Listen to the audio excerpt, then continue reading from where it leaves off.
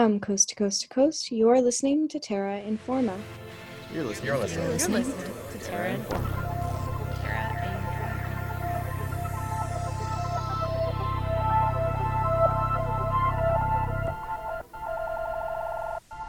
Did you recognize the noises from the top of the show?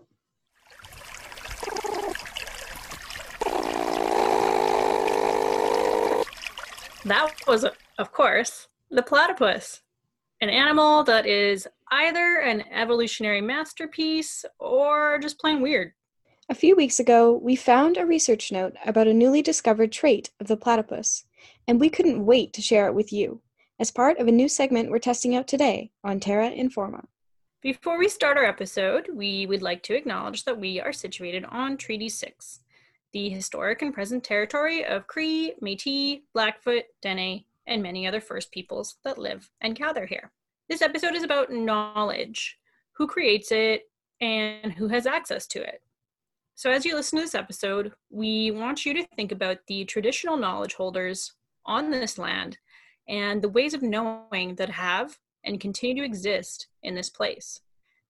Western science is not the first or only system for making sense out of our beautiful and mysterious planet.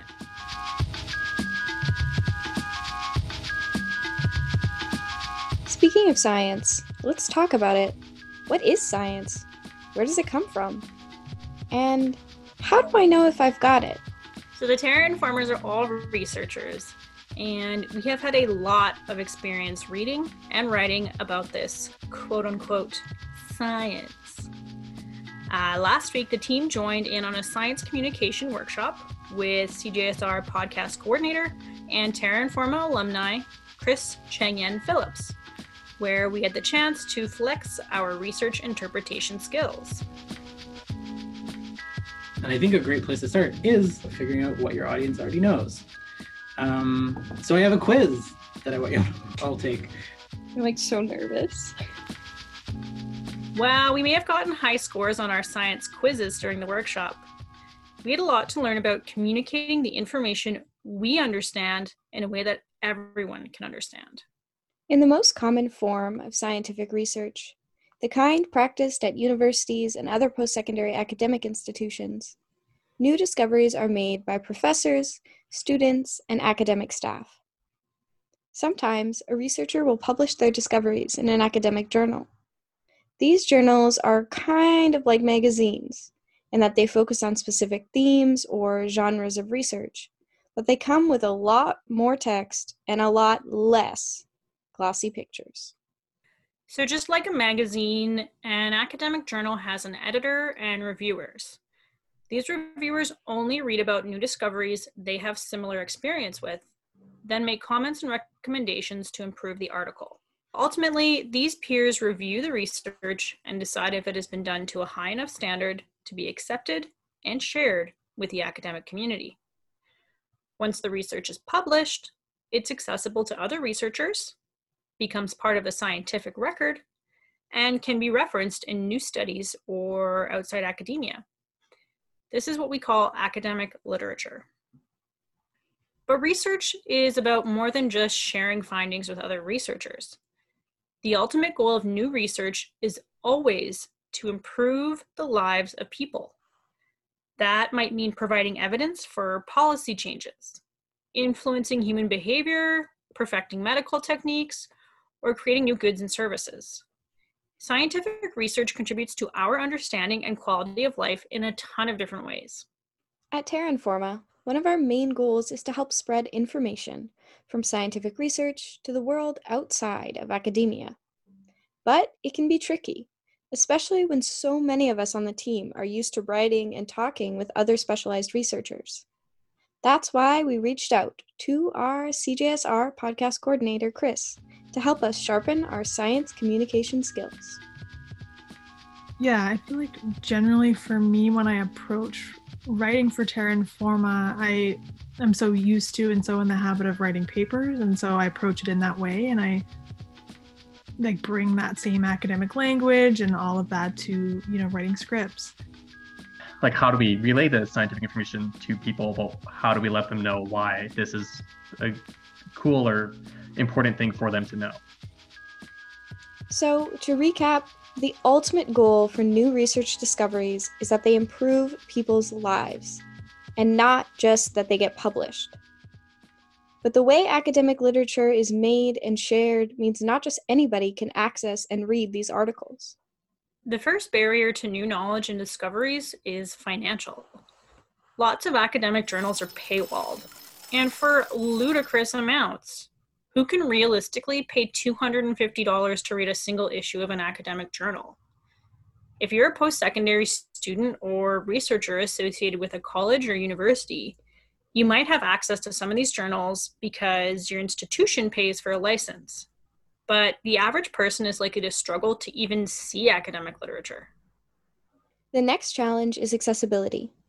Most disciplines, like the humanities or biology, have developed their own set of terms and ideas that are only really understandable to people who have insider knowledge on the topic. To an outsider, these terms or words might look familiar, but are easily misunderstood for specialized concepts. This is called jargon. Researchers tend to have pretty severe jargonitis and love using big words, long sentences, and overcomplicated explanations of their concepts. Believe us, we've all read more than our fair share of work that is unnecessarily wordy or hard to understand. For example, you might read a paper from the social sciences and find it passing mention to the actor network theory and a reference to, but no description of, an ordinary least squares regression model. And I don't know, how about something about Marxist materialism? Does that all sound like gibberish?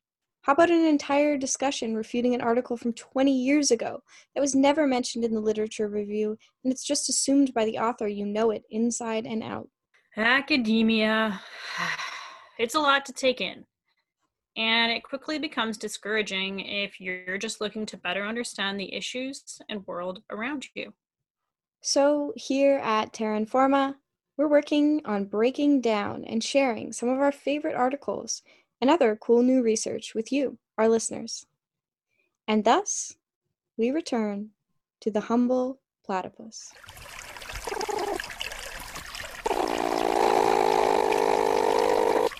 So what is a platypus?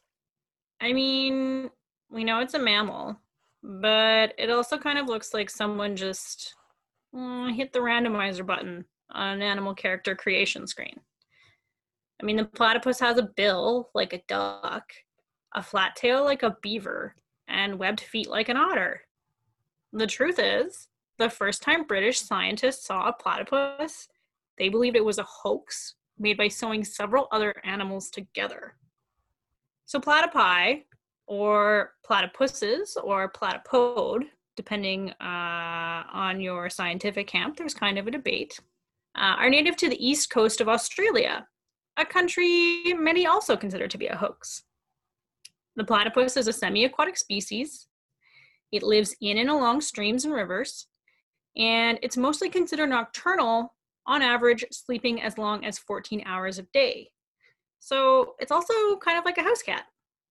One of the unique features of the platypus is that it lays eggs, instead of giving birth to live young. But, just like other mammals, the mama platypus nurses her young for a few months. So this egg-laying business makes the platypus a monotreme, a type of mammal with an ancient lineage. Monotremes have a unique evolutionary history. Way back when, they split off from the other two types of living mammals, the placentals, which include humans, and marsupials, which include kangaroos. Monotremes have been on their own independent evolutionary journey for a while and include just 5 living species, the platypus, and 4 types of echidnas. To give you an idea of how far back the monotremes split, the oldest discovered platypus fossil is over 100,000 years old. That's pretty old. Mm-hmm. While the platypus has had a unique evolution, many of its traits are standard mammal stuff. The platypus is small, about 17 to 20 inches total in length, and can weigh up to 5 pounds. Or like most small animals, they have a few predators, including snakes, water rats, hawks, owls, and eagles. Platypi are carnivores, eating worms, insects, shrimp, and larvae. They dive down to the riverbed, dig out their prey, and then shove it into their cheek pouches, which are pretty much exactly what they sound like. They then carry their catch back to the surface to devour it. Something to note here. Adult platypuses do not have teeth. They have pads of hardened gum that help them sort of chew, then mash their food against gravel inside their cheek pouches. It sounds pretty weird until you start thinking about teeth, which are basically just calcium rocks in our mouths that break down when we use them for their intended purpose. Maybe none of us really have this chewing thing down as far as mammals go, and we should have taken more independent evolutionary chewing journeys. Another characteristic unique to the platypi and monotremes, they hunt using electrolocation. This means they detect electric signals in their prey. When a muscle contracts in, say, a delicious shrimp, it creates a tiny electric current. A platypus's electroreceptors detect these currents, so they can find their prey with their eyes closed in the murky riverbeds where they hunt. This ability helps the platypus catch and eat the necessary 20% of its own body weight in food each day. Big shocker here. The platypus has another surprising trait. The male platypus has an ankle spur that can deliver venom. Like a snake. But not just any venom. One strong enough to kill small animals and incapacitate humans due to extreme pain. The venom is only produced by males, and production increases during the June to October mating season. So this ability is considered an offensive rather than defensive mechanism, and may be used to establish dominance across a male's territory. So the platypus is a curious creature with a combination of strange and unique characteristics. It is part duck, part otter, part beaver, can detect electric signals, poison people, and lay eggs. And just recently, one of those new scientific research discoveries has been made about the platypus. A strange detail has come to light, a pun that will be shortly illuminated. You're listening to Terra Informa. I'm Elizabeth Dowdell, and joining me this week is Charlotte Thomason. We are talking about science, communicating science, and some new research on another interesting trait of the humble platypus.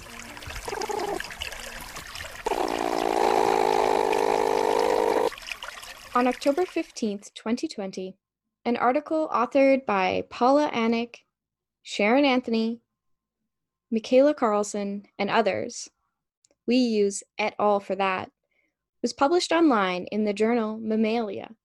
These scientists conducted some research, submitted it to a journal, and it was published. But Charlotte, what kind of science research did they do? I'll tell you, Liz. They took 3 platypi, stuck them under ultraviolet light, and guess what? The platypi started glowing green. What? Yes, you heard that right, glowing. It seems the platypus is not just a venomous, egg-laying, electrolocating duck, otter, beaver. It is also biofluorescent. I'm sorry, what? What is biofluorescent? Biofluorescent. You mean aside from a high-scoring Scrabble word? Yes. Explain to me. To answer, let's split the word into its 2 pieces. First, bio, which means life, and fluorescence, which means the emission of light by a substance that has absorbed light or other electromagnetic radiation. When we put those words together, we get living things that absorb light and then emit it. Typically, the absorbed light is at a higher frequency than what is emitted. To understand what that means, let's take a step back and talk about what light is. Light is a type of energy, which we describe using the terms frequency and wavelength.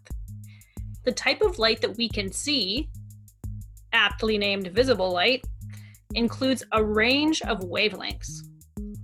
We can perceive light at different individual wavelengths, which we see as different colors. But there's other types of energy beyond what we can see, such as infrared light and ultraviolet light. Platypus fur absorbs ultraviolet light, which is at a higher frequency and wavelength than the visible spectrum. It then emits lower frequency blue-green light, which is visible to us humans.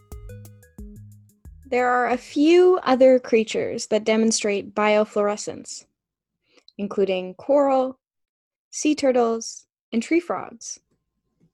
Biofluorescence in animals has a lot of different purposes. Some birds use it for mating. Some spiders will fluoresce in different colors to communicate or camouflage. Very few mammals demonstrate biofluorescence. So the new discovery means that the platypus joins a, so far, exclusive club that also includes the flying squirrel and possums. How exactly did the research team make this discovery? Initially, they tested fluorescence with 2 preserved platypi in the Field Museum of Natural History in Chicago, Illinois. The platypi, one female and one assumed to be male, were photographed under visible and ultraviolet light.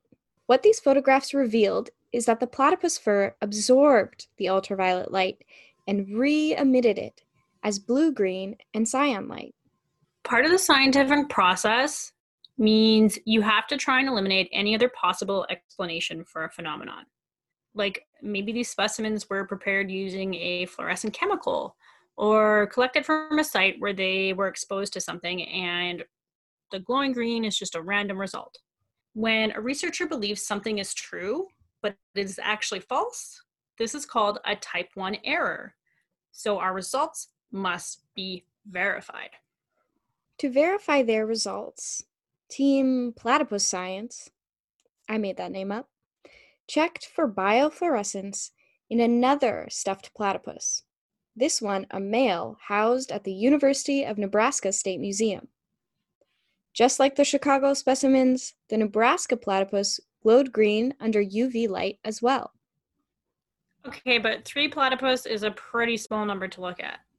I think this could be a hoax, just like the first platypus, or Australia. Maybe, but in this case, it's not reasonable to look at every single platypus out there to check if they glow under UV light.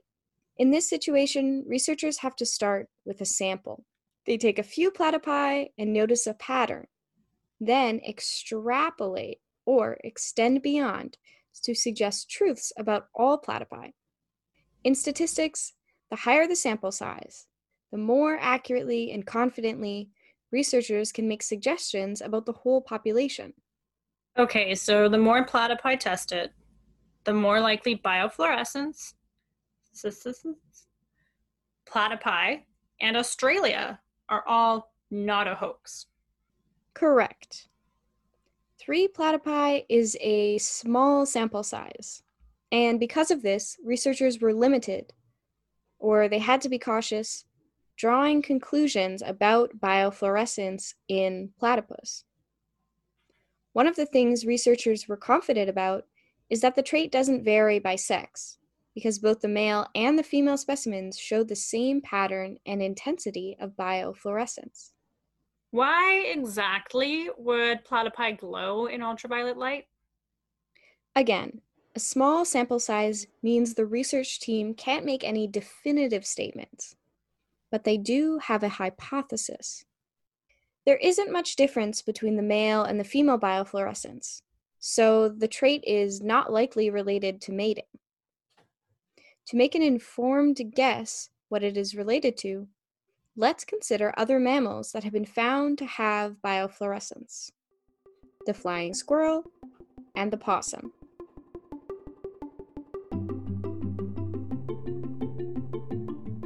Do you notice a link between these 3 mammals?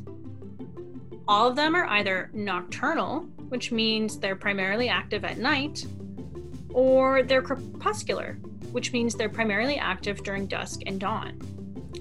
Lots of animals active in low light environments have ultraviolet sensitive vision, and this helps them see without visible light. The platypus tracks prey using electric currents, electrolocation. So biofluorescence probably doesn't help them find food. But the ability to absorb UV light and re-emit it in the visible light range could help the platypus camouflage, making it easier to sneak up on prey that can only see in ultraviolet wavelengths. Think of biofluorescence like the invisibility cloaking from the 1987 film Predator, or the invisibility cloaking from the 1990 film Predator 2. Right now, this invisibility cloaking idea is just a hunch. Observing the platypus in the wild will be crucial to test these different hypotheses and understand why a platypus really glows in the dark. Something else interesting about platypus biofluorescence is what it suggests about mammals in general. Remember the independent evolutionary journey the platypus went on to become an egg-laying mammal at least 100,000 years ago? It split with the placentals and the marsupials, but consider the 3 mammals known to have biofluorescent fur. Flying squirrels, number 1, are placental, like humans. Possums, the second animal, are marsupials, just like kangaroos. With this new discovery, the platypus, which is a monotreme, rejoins the pack. Since these mammals are all very distantly related, the research raises another question. Is biofluorescence a trait that our ancient mammalian ancestors all had? Has it remained in the species that benefit from it the most? Good scientists ask a lot of questions. So what compelled the research team to shine an ultraviolet light on the platypus? Paula Anick, the study's first author, was quoted in the Science Times, calling it a mix of curiosity and serendipity, which translates to us as a lucky discovery. And luck, believe it or not, is the impetus for a lot of research. People are just curious about the world around us. Researchers may end up in different fields for many reasons, including personal passions, talents, and interests. But at the heart of every journal article or experiment is a research question, something that the researcher is curious about. Sometimes this curiosity generates a hypothesis, a potential truth about the world that can be tested. For example, a hypothesis could be platypus fur is biofluorescent. A hypothesis is accompanied by something called a null hypothesis, which is just the opposite truth or an alternative explanation. The null hypothesis for this study would be platypus fur is not biofluorescent. Pretty simple, right? It's this curiosity about the world around us that leads to new discoveries, like the glowing platypus, which makes a unique species even more fascinating. Examining the platypi in their natural habitat will help researchers learn more about this one-of-a-kind species and the undiscovered world all around us. But sadly, that may not be easy or one day even possible. Like so many other species, the platypus is facing threats to its survival. Last month, scientists from the University of New South Wales, the Australian Conservation Foundation, World Wildlife Federation Australia, and the Humane Society International Australia jointly nominated the platypus to be listed as vulnerable under Australia's national environmental laws. Some scientists, like those working for the state of Victoria, have also recommended the platypus be considered vulnerable at the regional level. Assessing the health of the platypus population is tricky because there is a lack of long-term population monitoring. The motivation to have our furry, duck-billed, web-footed friend listed as vulnerable was based on research that found the amount of platypus habitat, or land and water they live on, has shrunk by almost 25% since 1990. The biggest reasons for these habitat losses are land clearing, drought, and water level regulation like dams. Part of platypus conservation includes fighting newly proposed environmental legislation, which, according to the Australian Conservation Foundation, does not, quote, address any of the key failings in our environmental law, end quote. The platypus is a curious and wonderful species, one that drew disbelief when they were first seen by Europeans hundreds of years ago, and one that continues to inspire us with their wild combination of traits. Like many other species, human activity threatens the platypus's existence. If we want to learn more about these strange little creatures, and potentially a little bit about our own ancestral origins, we need to keep healthy platypus habitat around. At Terra Informa, we want to do more to share the latest discoveries from the research world. We want to make the science that we love understandable for people who can't access research articles, don't have the insider knowledge, or honestly, don't have the patience to read a scientific journal. To recap, we did a lot of science communicating this episode. We introduced parts of the research process, like journal articles, peer review, and academic literature. We explained some barriers to accessing research, like jargon and paywalls, and we stuck in some pieces of the scientific method, explaining sample size, hypothesis and null hypothesis, extrapolation, and type 1 error. Oh, and then we hit you with platypus facts, monotreme, electrolocation, biofluorescence, crepuscular. We hope this episode got you excited about new scientific discoveries, and you learned a little about the humble platypus. If you want to hear more episodes about new environmental research, maybe find out if Australia is a hoax, Australia is not a hoax, then share this episode and let us know. Until next week, stay safe and keep an eye out in the dark where you might find a glowing green platypus. I've been your host, Elizabeth Dowdell. And I'm Charlotte Thomason. Thank you to our writers this episode, Sonic Patel and Tiana Barber-Cross. And, as always, thanks to Hannah Cunningham for being a superstar and working double duty as a writer and producer. Terra Informa is a production of CGSR 88.5 FM, and all our content is created by a team of volunteers. If you like what you heard, check out our website, terrainforma.ca, or our Facebook, or follow us on Twitter. If you're passionate about environmental news and stories, consider volunteering with us at Terra Informa. We are always looking for new team members. If you're interested, email tara@cjsr.com and tell us a little bit about yourself. Thanks for listening, and we'll catch you next week, right here on Terra Informa.